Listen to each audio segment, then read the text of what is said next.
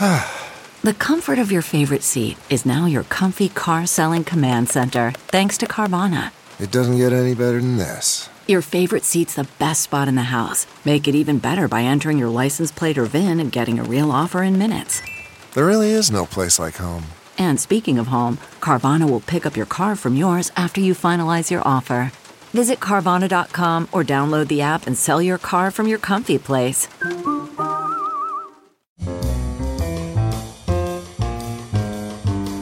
This is Merriam-Webster's Word of the Day podcast for Friday, October 3rd.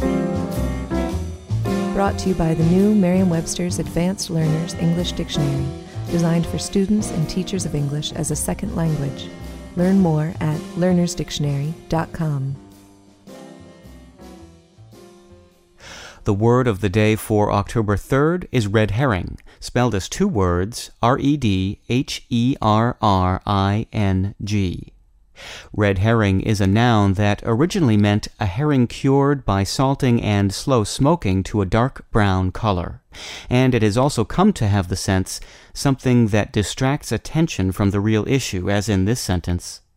The editorial asserts that the hoopla over the proposed new convention center is a red herring, deflecting attention from the mayor's failure to resolve the budgetary crisis.